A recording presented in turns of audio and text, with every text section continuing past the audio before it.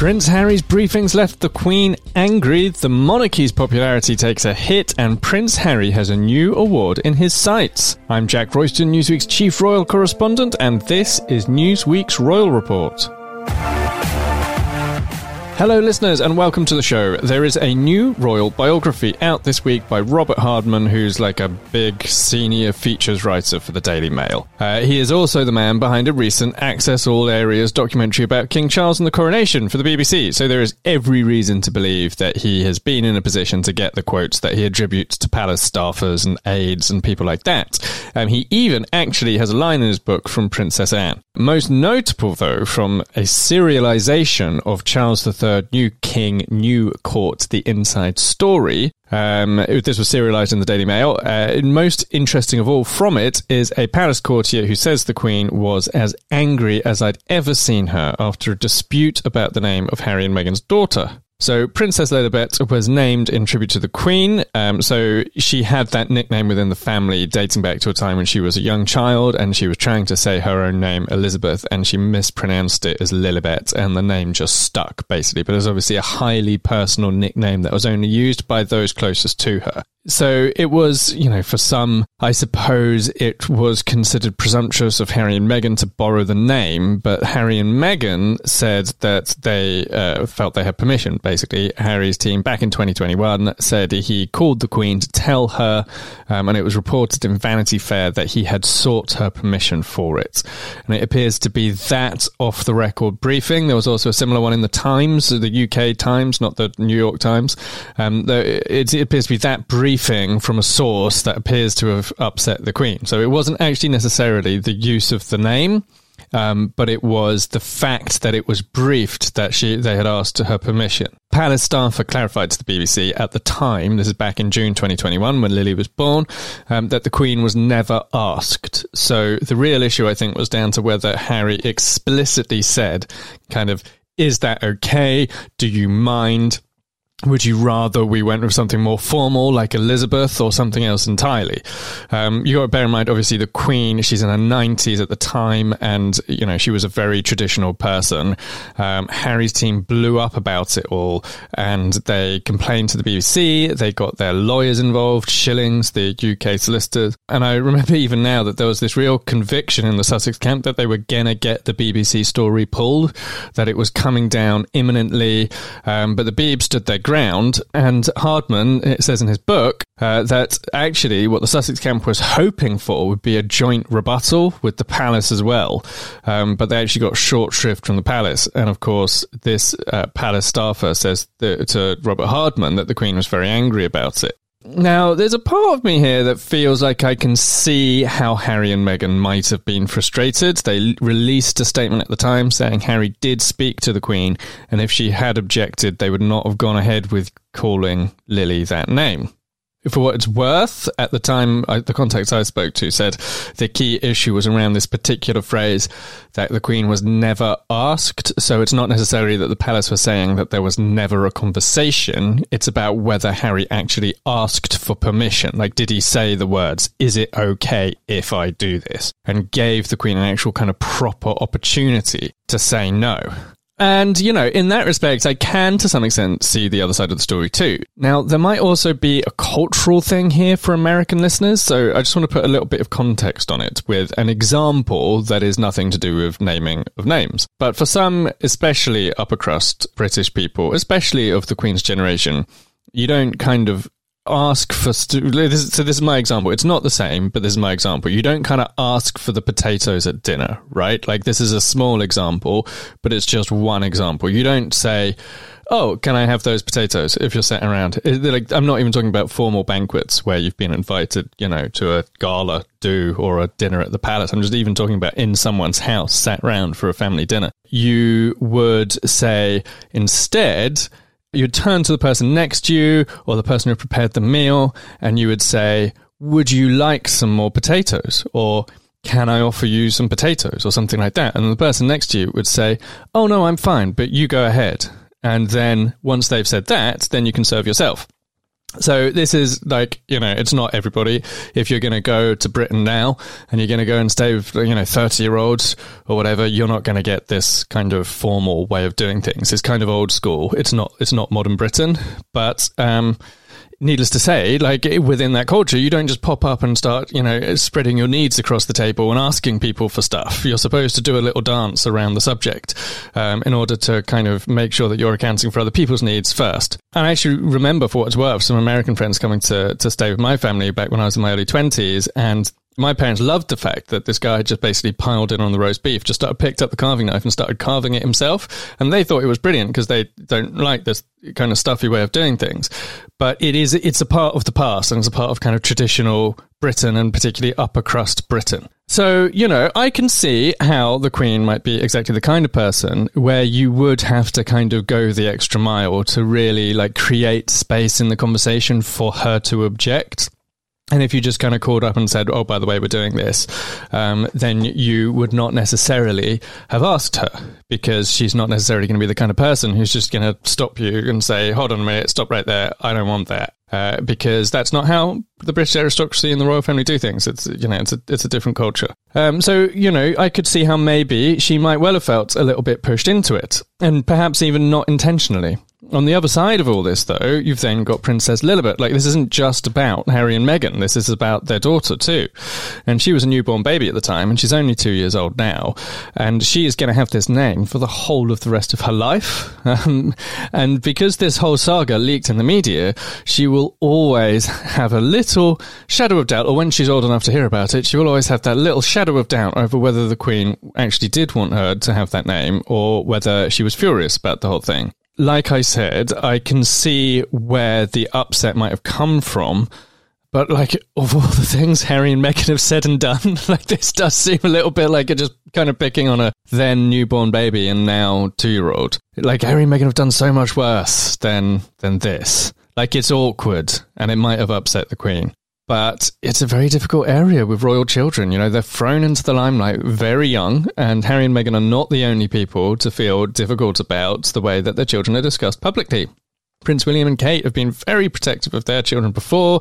They've made representations to the media on a number of occasions, including in relation to things that they were worried their kids might get bullied about. And absolutely fair enough. Also, though, these stories about Lily will be findable to her school friends when she's older, and she could be picked up on this saga as a result. And people, her kids, her friends in school, or, not friends in school, could turn around and say, well, you're the Queen, your great-great-grandmother didn't even want you to have that name, etc., etc., and they could use it against her. So, how would William and Kate feel if the roles were reversed? And that's not me saying that the leak came from their camp. I don't personally think it did, but they should have some sympathy on that point. And finally, this does also feel like the latest example of the Queen being used almost as a political football in the royal rift. And I think that's happened on both sides, to be totally honest about it. But on the one hand, it is true that Harry and Meghan have repeatedly sought to present themselves as very close to the Queen, or as though they had, direct quotes, a special relationship with her. And that must be upsetting and frustrating to people in the royal camp. It's not difficult to believe that they did at points upset the Queen, Harry and Meghan. The Oprah interview was released during Prince Philip's final weeks alive. And then, a month after it aired, Harry was back out there criticising the royals again through his Apple TV documentary, The Me You Can't See. Harry and Meghan had tea with the Queen in 2022 on the way to the Invictus Games when it was in Holland. And then days later, Harry was spilling said tea during an interview with Today. And he didn't just say kind of positive things. He took a kind of veiled swipe at the Queen's staff, saying, he needed to make sure that she's protected and had the right people around her. And then, for William and Charles, and the King in particular, not only did he have to deal with this crisis, before his father's death, and then immediately after his father's death, and then in the Queen, his mother's final years. But also Harry and Meghan were back on TV just 3 months after the Queen died. So she obviously died in September. And by December, their Netflix documentary came out, taking another massive swipe at the monarchy. So the urge to come back at Harry and Meghan must have at points been completely overwhelming. But it is also, this is part of the sacrifice that comes with public life. And that sacrifice is one that the Queen made throughout her whole life. And there must also have been innumerable times when the Queen wanted to come back at all kinds of people, whether it was members of her own family or whether it was people external to her family. The point is she never did it, and that is part of the reason why people held her in such high regard. So of all the points that might have been made to come back at Harry and Meghan, I do think they should probably have left Lilibet the baby out of it, for no other reason than that she's just so young. She's a child, and you can't blame her for Harry and Meghan's mistakes. And she deserves to be able to grow up and one day enjoy her name and feel connected to her great-grandmother as a result of having it, and not have to doubt that. That was not the only line in the serialization of the book. However, it's out on January 18, by the way, published by Macmillan in Britain and Pegasus in America. Now, Prince William, according to sources, felt that Prince Harry's criticisms of Kate were the lowest of the low. This all relates to a section of the Netflix documentary in which Harry said, "For so many people in the family, that's the royal family, especially obviously the men, there can be a temptation or an urge to marry someone who would fit the mold as opposed to someone who you perhaps are destined to be with. The difference between making decisions with your head or your heart." Now, Hardman quotes a friend who said, "On top of all the other breaches of trust, here was Harry making a blatant attack on Catherine. For William, this was the lowest of the low." Meanwhile, for anyone who picked up this saga from the coronation about Princess Anne's hat, so she sat in front of Prince Harry at the coronation, and she was wearing this very tall hat that was part of her regalia that she had on. I seem to remember, I think it was the Order of the Garter robes. And it obstructed his view, or so it appeared. And so anyone interested in that saga, there is a key and important update in the book, which is Anne has broken her silence and denied responsibility for Hatgate. And this is what she is quoted in the book as saying, "The hat was an interesting question. I said, 'Are you sure you want me to keep the hat on? Because it's quite a decent-sized hat.' And the answer was yes. There you go. Not my choice." So there is Anne denying all responsibility for any role she might have played in obscuring Prince Harry's view of the coronation. Robert Hardman suggests that courtiers would not have deliberately put Anne in a seat that blocked Harry's view, and also suggested she had only been moved to that seat at the last minute so that she could make a swift exit. So there you have it. That is Hatgate solved. Now, the Daily Mail went on to report a little bit more this evening, and they are running a quote which they are saying comes from the Queen, no doubt given to them, one assumes, by an aide, and they have quoted her saying, "I don't own the palaces, I don't own the paintings, the only thing I own is my name," and now they've taken that. So they are suggesting that there was also a certain degree of consternation on the Queen's part at the use of the name. Now, obviously, there are other royal kids who have the name Elizabeth. Presumably, had they used the name Elizabeth, it wouldn't have caused such a big issue. It seems as though perhaps it is specifically use of Lilibet that has upset the Queen, according to the Mail. And on that note, I'm going to take a quick break, but before I do, don't forget to rate and review The Royal Report on Spotify or Apple Podcasts or wherever you get your favourite shows. When I'm back, 2 new polls make tough viewing for the palace. BP added more than $70 billion to the U.S. economy in 2022. Investments like acquiring America's largest biogas producer, Archaea Energy, and starting up new infrastructure in the Gulf of Mexico. It's and, not or. See what doing both means for energy nationwide at bp.com/investing in America. Hey, it's Kaylee Cuoco for Priceline. Ready to go to your happy place for a happy price? Well, why didn't you say so? Just download the Priceline app right now and save up to 60% on hotels. So whether it's Cousin Kevin's Kazoo Concert in Kansas City, go Kevin, or Becky's Bachelorette Bash in Bermuda, you never have to miss a trip ever again. So download the Priceline app today. Your savings are waiting. Go to your happy place for a happy price. Go to your happy price, Priceline. Hi everyone and welcome back to the show. Now, I've spoken before about how young people in Britain are turning their backs on monarchy. They have been telling polling agencies in increasing numbers of their desire for an elected head of state instead of the crown. There is some very striking new polling out commissioned by Britain's main anti-monarchy campaign group, which is called Republic. And I've also been digging back into the archives to explore whether this is actually a trend the palace should genuinely be worried about, or whether it will all just blow over like other past scandals. So first up, let's take a look at the numbers from Savanta, the polling agency commissioned by Republic. Now, this poll has support for the monarchy dropping below 50% for the first time, by which I mean pretty much the first time ever, like the first time in modern polling. This is putting them at their lowest ebb in the modern era. Like, I don't, in all honesty, know if there is polling data on public opinion during the abdication crisis in 1936, but, you know, that's the kind of benchmark that you're looking at here, because the whole of, like, the 60s, 70s, 80s, the royals were very popular. I should stress there are outliers in polling. It happens. You get wild data back sometimes, and it is not impossible that this particular survey will prove to be an outlier. And there will, of course, also be people who say that, well, this was commissioned by Republic and anti-monarchy pressure groups, so of course it returned a negative result. That shouldn't actually make a difference, because Savanta are a respectable UK pollster and they'll be using a scientific methodology. But, of course, if this steps back, we'll find out. Like, polling is done all the time. YouGov will poll, other polling agencies will poll. They'll all ask the same questions. So we'll find out in 6 months' time whether these numbers are still kicking around or not. And needless to say, here they are. Just 48% of UK adults wanted to keep the monarchy, according to this poll. 32% wanted to scrap it, and 20% answered don't know. There were simple majorities, by which I mean less than 50%, but needless to say, it was the most popular answer. So simple majorities in favour of a republic across a wider cross-section of the age group, right up to age 44.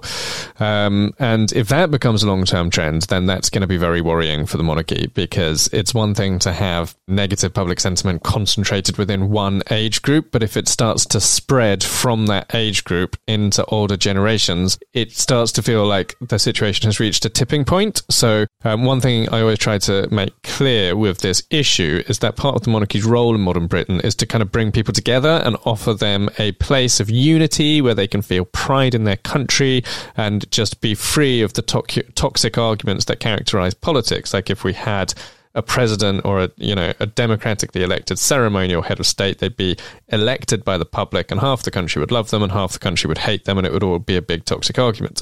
So what the royals do is they create this space where you don't have to have somebody who 50% of the country hates. You just have this ceremonial figurehead who is supposed to be able to bring everybody together, unite them, and give them a chance to get the bunting out and throw street parties and all the rest of it. So what that means is, if monarchy becomes a divisive issue, if it becomes heavily politicized, it becomes much harder to unite the country, and you're back to a situation where half the country love them and half the country hates them. So, something's already been lost, and not just something small, but perhaps the biggest thing that they give Britain has already been lost. So if they reach that tipping point, then that is going to potentially create a situation where you might imagine that even people who lean monarchists start to go off the monarchy, just because the discussion about them becomes too charged. The silent majority may just get sick of arguments and disputes and disagreements all the time. So really, the royals need to command high levels of public support in order to be able to continue to feel like they can represent everybody rather, or at least a very large cross-section of society. So will these figures simply swing back to the monarchy's favour once the Harry and Meghan saga dies down, for example? Well, Harry and Meghan, it kind of has mostly died down, apart from 2 recent big royal books. That being Robert Hardman's current one, which I discussed earlier, and also Omid Scobie's Endgame. The royals have been unpopular before, though, and they have bounced back from those past scandals, so why should they worry now? Well, I wanted to know myself whether that was a legitimate argument, so I went back and I dug out some old polling from the Princess Diana era in the 1990s and shortly afterwards in the kind of turn of the millennium, and what I found was quite striking. Firstly, the current popularity slump, even before these latest numbers are considered, it was actually worse than the 1990s and the early noughties. There were 2 separate dips, neither cut as deep as what we're looking at right now, but perhaps more importantly, it was clear even at the time that those numbers were soft, and I'll explain what I mean by soft numbers in due course. But let's give a little bit of a background. For a long time, pollsters basically chose to ask the public whether they thought Britain would be better off or worse off without the monarchy. That was how they phrased the question. Do you think that if Britain scraps the monarchy, the country would be better off or worse off? In the weeks before Princess Diana's death, there was a significant drop in people answering worse off, which made commentators feel the monarchy was in crisis and that people were turning off it. The royal fairy tale had, after all, been shattered. So in July 1997, just 39% of people in Britain said that the country would be worse off in an Ipsos poll. A massive slump compared to the 80s and 90s when it was, kind of north of 70% for that figure. But mostly people were gravitating towards answering that it would make no difference. Only 12% of people felt Britain would actually be better off without the monarchy. So in other words, the slump didn't represent rising support for a republic. The monarchy then recovered after Diana's death when the country was kind of rallied round and was in mourning. And it wasn't until the early noughties that the results for better off started to tick up. So then in 2000, The Guardian newspaper commissioned an ICM poll which showed that between 25% and 30% of British adults felt the country would be better off without the monarchy, compared to just 44% who said it would be worse off. So that, they said at the time, was kind of like a high watermark for the modern era. But then, first point is the recent Svante numbers have shown support for an elected head of state rising to 32%. That exceeds even The Guardian's numbers in 2000. But more to the point, after the Guardian poll, 1 month after, Ipsos conducted further research in which they phrased the question differently, and this is the key bit. They asked it way more bluntly. They just said, they just asked, should Britain be a monarchy or should it elect its head of state? And when it was phrased that way, 70% of people wanted to keep the royals and just 19% wanted to scrap them. This was just a month later. So in other words, just because somebody might, for a period of time, think that Britain would be better off without the monarchy, it doesn't necessarily mean that they actually want to go ahead and scrap the crown. Those are 2 different things. You can be, grumpy about something, but if you don't actually want to go through with it, then with scrapping it, then it means nothing. So, in other words, people had just lost interest in the royal fairy tale because obviously the handsome prince, who was supposed to kind of, live happily ever after with the beautiful princess, in fact, had an affair behind the back of said beautiful princess, and the whole fairy tale crumbled. But then there was the Jubilee in 2002, and then Harry and William grew up, and then Kate Middleton came along, and Britain fell in love with a new royal fairy tale. And the monarchy for many years didn't look back. The crisis was gone. And this is the key bit. That's not what's happening now. That's not what is happening in Britain today. The polling that has delivered these difficult numbers for the palace has been asking the blunt version of the question, and that's what makes it so worrying. It has been getting back very difficult answers for King Charles and Prince William less than a year after the coronation, which was obviously supposed to bring everybody on side. What's more, the disaffection now is not only highest among 18 to 24-year-olds, but also Interestingly, it's higher among middle-class people in social class A-B. So this feels a little bit like a backlash that maybe started with young university-educated people who are staring down the barrel of a much tougher life than their parents, gone into the workplace, working harder, competing harder for jobs, to earn, in real terms, less money than their parents, only to then struggle to get the cash together to buy a smaller house. When you think of it that way, it's easy to see why Eat the Rich narratives have been so popular recently. And, there's another excellent example. I watched it this week. I was probably behind the curve, but there we are. That's life. I watched Saltburn on Netflix, which is one of the darker takes on the kind of Eat the Rich trend, but much darker than Succession, but needless to say, has that slight strand to it as well. And then you've got taken all the background about colonialism, reparations, and slavery. And what you have is a crisis that cuts much deeper to the core of what monarchy actually is, on the one hand, but also it cuts really deeply to the core of the values that younger people in Britain have now. So it's not simply you ruined the fairy tale, guys, because, you cheated on your wife. It's, do we actually want the monarchy? And it's people saying that they don't. So, if you just give a comparison, if someone who has had the tough life that Oprah Winfrey's had can be ripped apart over Maui, which happened recently, what chance do the royals have when they are literally entitled? Like, they are literally born with titles. Like, that is what entitled means. The entire institution is built on inherited wealth and inherited power. Now, never bet against the monarchy to fall back into people's hearts. This is something that people also say, and it's true. It's absolutely true. They have survived scandals that were much bigger than difficult polling numbers. They have survived scandals that ended in a literal, tragedy with the beheading of kings. So never bet against them, and it is totally possible that they will bring it back round at some point, or that public opinion will simply change, or that people will just simply start having a totally different conversation which just doesn't have anything to do with them anymore. But what is happening now is not the same as the past popularity issues that they recovered from before, and they don't have the Queen's help in winning back the nation. That said, older people in Britain are very pro-monarchy.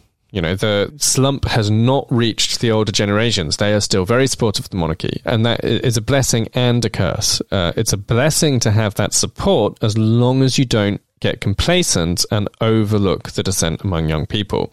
It becomes a curse if the palace get lulled into a false sense of security, because then you can blink and wake up in 10 years' time and find that the problem has only grown and your support has only shrunk, and Gen Z will have aged. And if they hold on to those views, then even if this was focused among 18 to 24-year-olds, you give that 10 years and it becomes 34-year-olds, and you give it 20 years and it becomes 44-year-olds. So if they don't bring people back round, then it will only grow, and trajectory is so important. If you can go slowly, you can crash slowly, but if you don't change course, then your collapse is inevitable. And, it's been said to me a bunch of times before, it used to get said decades ago that young people in the Caribbean didn't like the monarchy anymore. Young people in countries in the Caribbean that still recognised the Queen as head of state had turned against the monarchy. You give it enough time, and the years pass and the decades pass, and young people don't like the monarchy turns into old people don't like the monarchy, because you can't stop time, and those people are going to get older. So I think it is a significant issue for the palace. It's a difficult one to solve, but it's one that they cannot turn their backs on. I'm going to take one more quick break on that note, but before I do, a reminder to follow me on X. I'm at Jack_Royston, and you're going to find all my latest stories for Newsweek. When I'm back, Prince Harry and Meghan may be set for their first joint LA red carpet. This episode is brought to you in part by Noom. Forget one-size-fits-all diets. With Noom, you get a personalized weight loss plan that's tailored to your lifestyle. No food is off limits. Enjoy your favorites while discovering healthier habits. Noom's users love the flexible approach, blending psychology and biology to help you lose weight in a way that's sustainable for you. And great news for foodies. Noom just released the Noom Kitchen Cookbook with 100 delicious healthy recipes. Stay focused on what's important to you with Noom's psychology and biology-based approach. Sign up for your trial today at Noom.com. That's Noom.com. noom.com. Grab your copy of The Noom Kitchen wherever books are sold. Welding instructor Alex DeClaire knows VR training platforms like Forge FX help students master their skills. There's a big learning curve with welding. Virtual reality simulates that exact muscle memory that they need. Learn more at meta.com/metaverseimpact. Hi everyone and welcome back to the show. Prince Harry is to be inducted into the Living Legends of Aviation Hall of Fame and therefore has an invite to an awards gala at the Beverly Hilton on January 19, hosted by John Travolta. Now, I must admit, I didn't, before this moment, know what the Living Legends of Aviation Hall of Fame was or even that it existed. However, that's kind of not the point. I think what's interesting about this award is that it gives Harry and Meghan, should they want it, an opportunity to get back on the red carpet, to turn up looking fantastic. If they both go, it will be their first joint red carpet appearance in California. They've done them in New York, but they have not, since moving to California 4 years ago, been on the red carpet side by side. Meghan's done one by herself, which was Vanity Fair in November, I think. And she looked great, and she looked like she was having fun and enjoying herself, so who knows, maybe we will see them both out to, get Dory around, she can do the childcare and look after the kids and all of that kind of thing, and maybe they'll find it fun. It's not impossible they'll go. I mean, they actually went all the way over to the East Coast, to New York, to do the Intrepid Museum. There was a gala there, and I think Harry, I seem to remember he presented an award, and he did fly all the way over for it, so it's not impossible that he will attend this. It has gone to some big figures before. Morgan Freeman got it, and he turned up in person and was photographed. It's also gone to Tom Cruise and Elon Musk, and some people from yesteryear, like Buzz Aldrin, had it. That he walked on the moon. That's you can't top that in aviation terms, can you? Walking on the moon.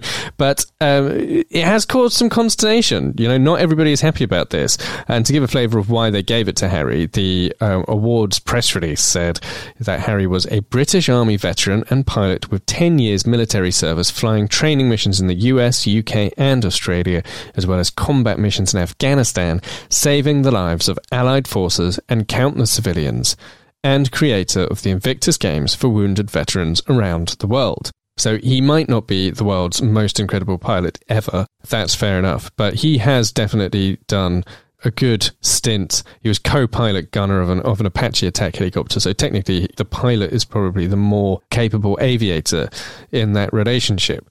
But of course, I think the point with Harry is that he didn't actually have to go and fight. He didn't have to put himself in harm's way. He didn't have to go all the way to the front line. He could very easily have got away with not doing it. In fact, he was actively pushing it, no doubt with some gentle discouragement by the palace, who would probably rather he had just stayed a little bit more safe. And so I think it's partially in recognition of that kind of bravery. But also, let's be honest, it is kind of a PR stunt. He's a big name. It would be great for them and for their awards if they could get him down there in person. It would really elevate the whole thing. Obviously, they're charging big bucks for tickets and for tables, and that money, I believe, is going to a foundation. So, that's how these things work. That's how the world goes round. And fair enough in a way, it doesn't really matter, does it? No, there are so many of these awards which are basically PR stunts. I mean, let's be honest, the Oscars is actually kind of a PR stunt. I mean, in a way, it's worth so much more than that, but also it is ultimately to kind of, fan the flames of the public appetite for the movies and for Hollywood. So, on a certain level, all of these awards are PR stunts. But needless to say, this has caused a degree of upset, including among some people from the British Armed Forces, including Admiral Lord West, former head of the Navy. He told the Mail he is not a living legend of aviation. To suggest he is pathetic. It makes the whole thing seem a bit of a nonsense if they're willing to pick someone like Prince Harry. Kind of a fair point, but they're giving it to Tom Cruise. Morgan Freeman can fly, but I think, in all honesty, I do think that Harry has done more than Tom Cruise and Morgan Freeman. But Lord West continued, he is not a living legend. There are lots of people who deserve to be called this, but not Prince Harry. I find it extraordinary he has been picked. He didn't carry off any great exciting feat of amazing flying skill while flying for the army. They're just trying to get publicity. They know it will cause a stir. I find the whole thing really rather pathetic. I mean, again, I don't actually necessarily object to Lord West saying this. Like, it kind of is, on one level, a little bit pathetic. But, you know, much of what takes place in these kind of things is... it's not out of the ordinary, and the only reason people are upset about it, in all honesty, is because Harry has such a huge profile that there's a huge number of stories written about every single thing he does. These awards give all kinds of stuff to all kinds of people. There's the one that made me laugh most of all, I think, was actually round about, was it 2019 or 2020?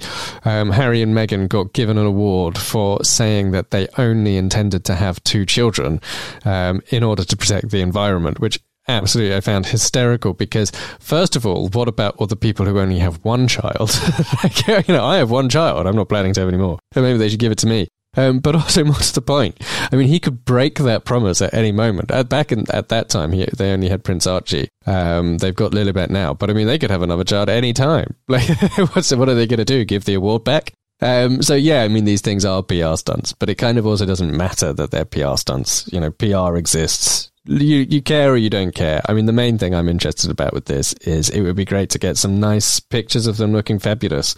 And if we can have that, then I do not mind that it's all a little bit silly.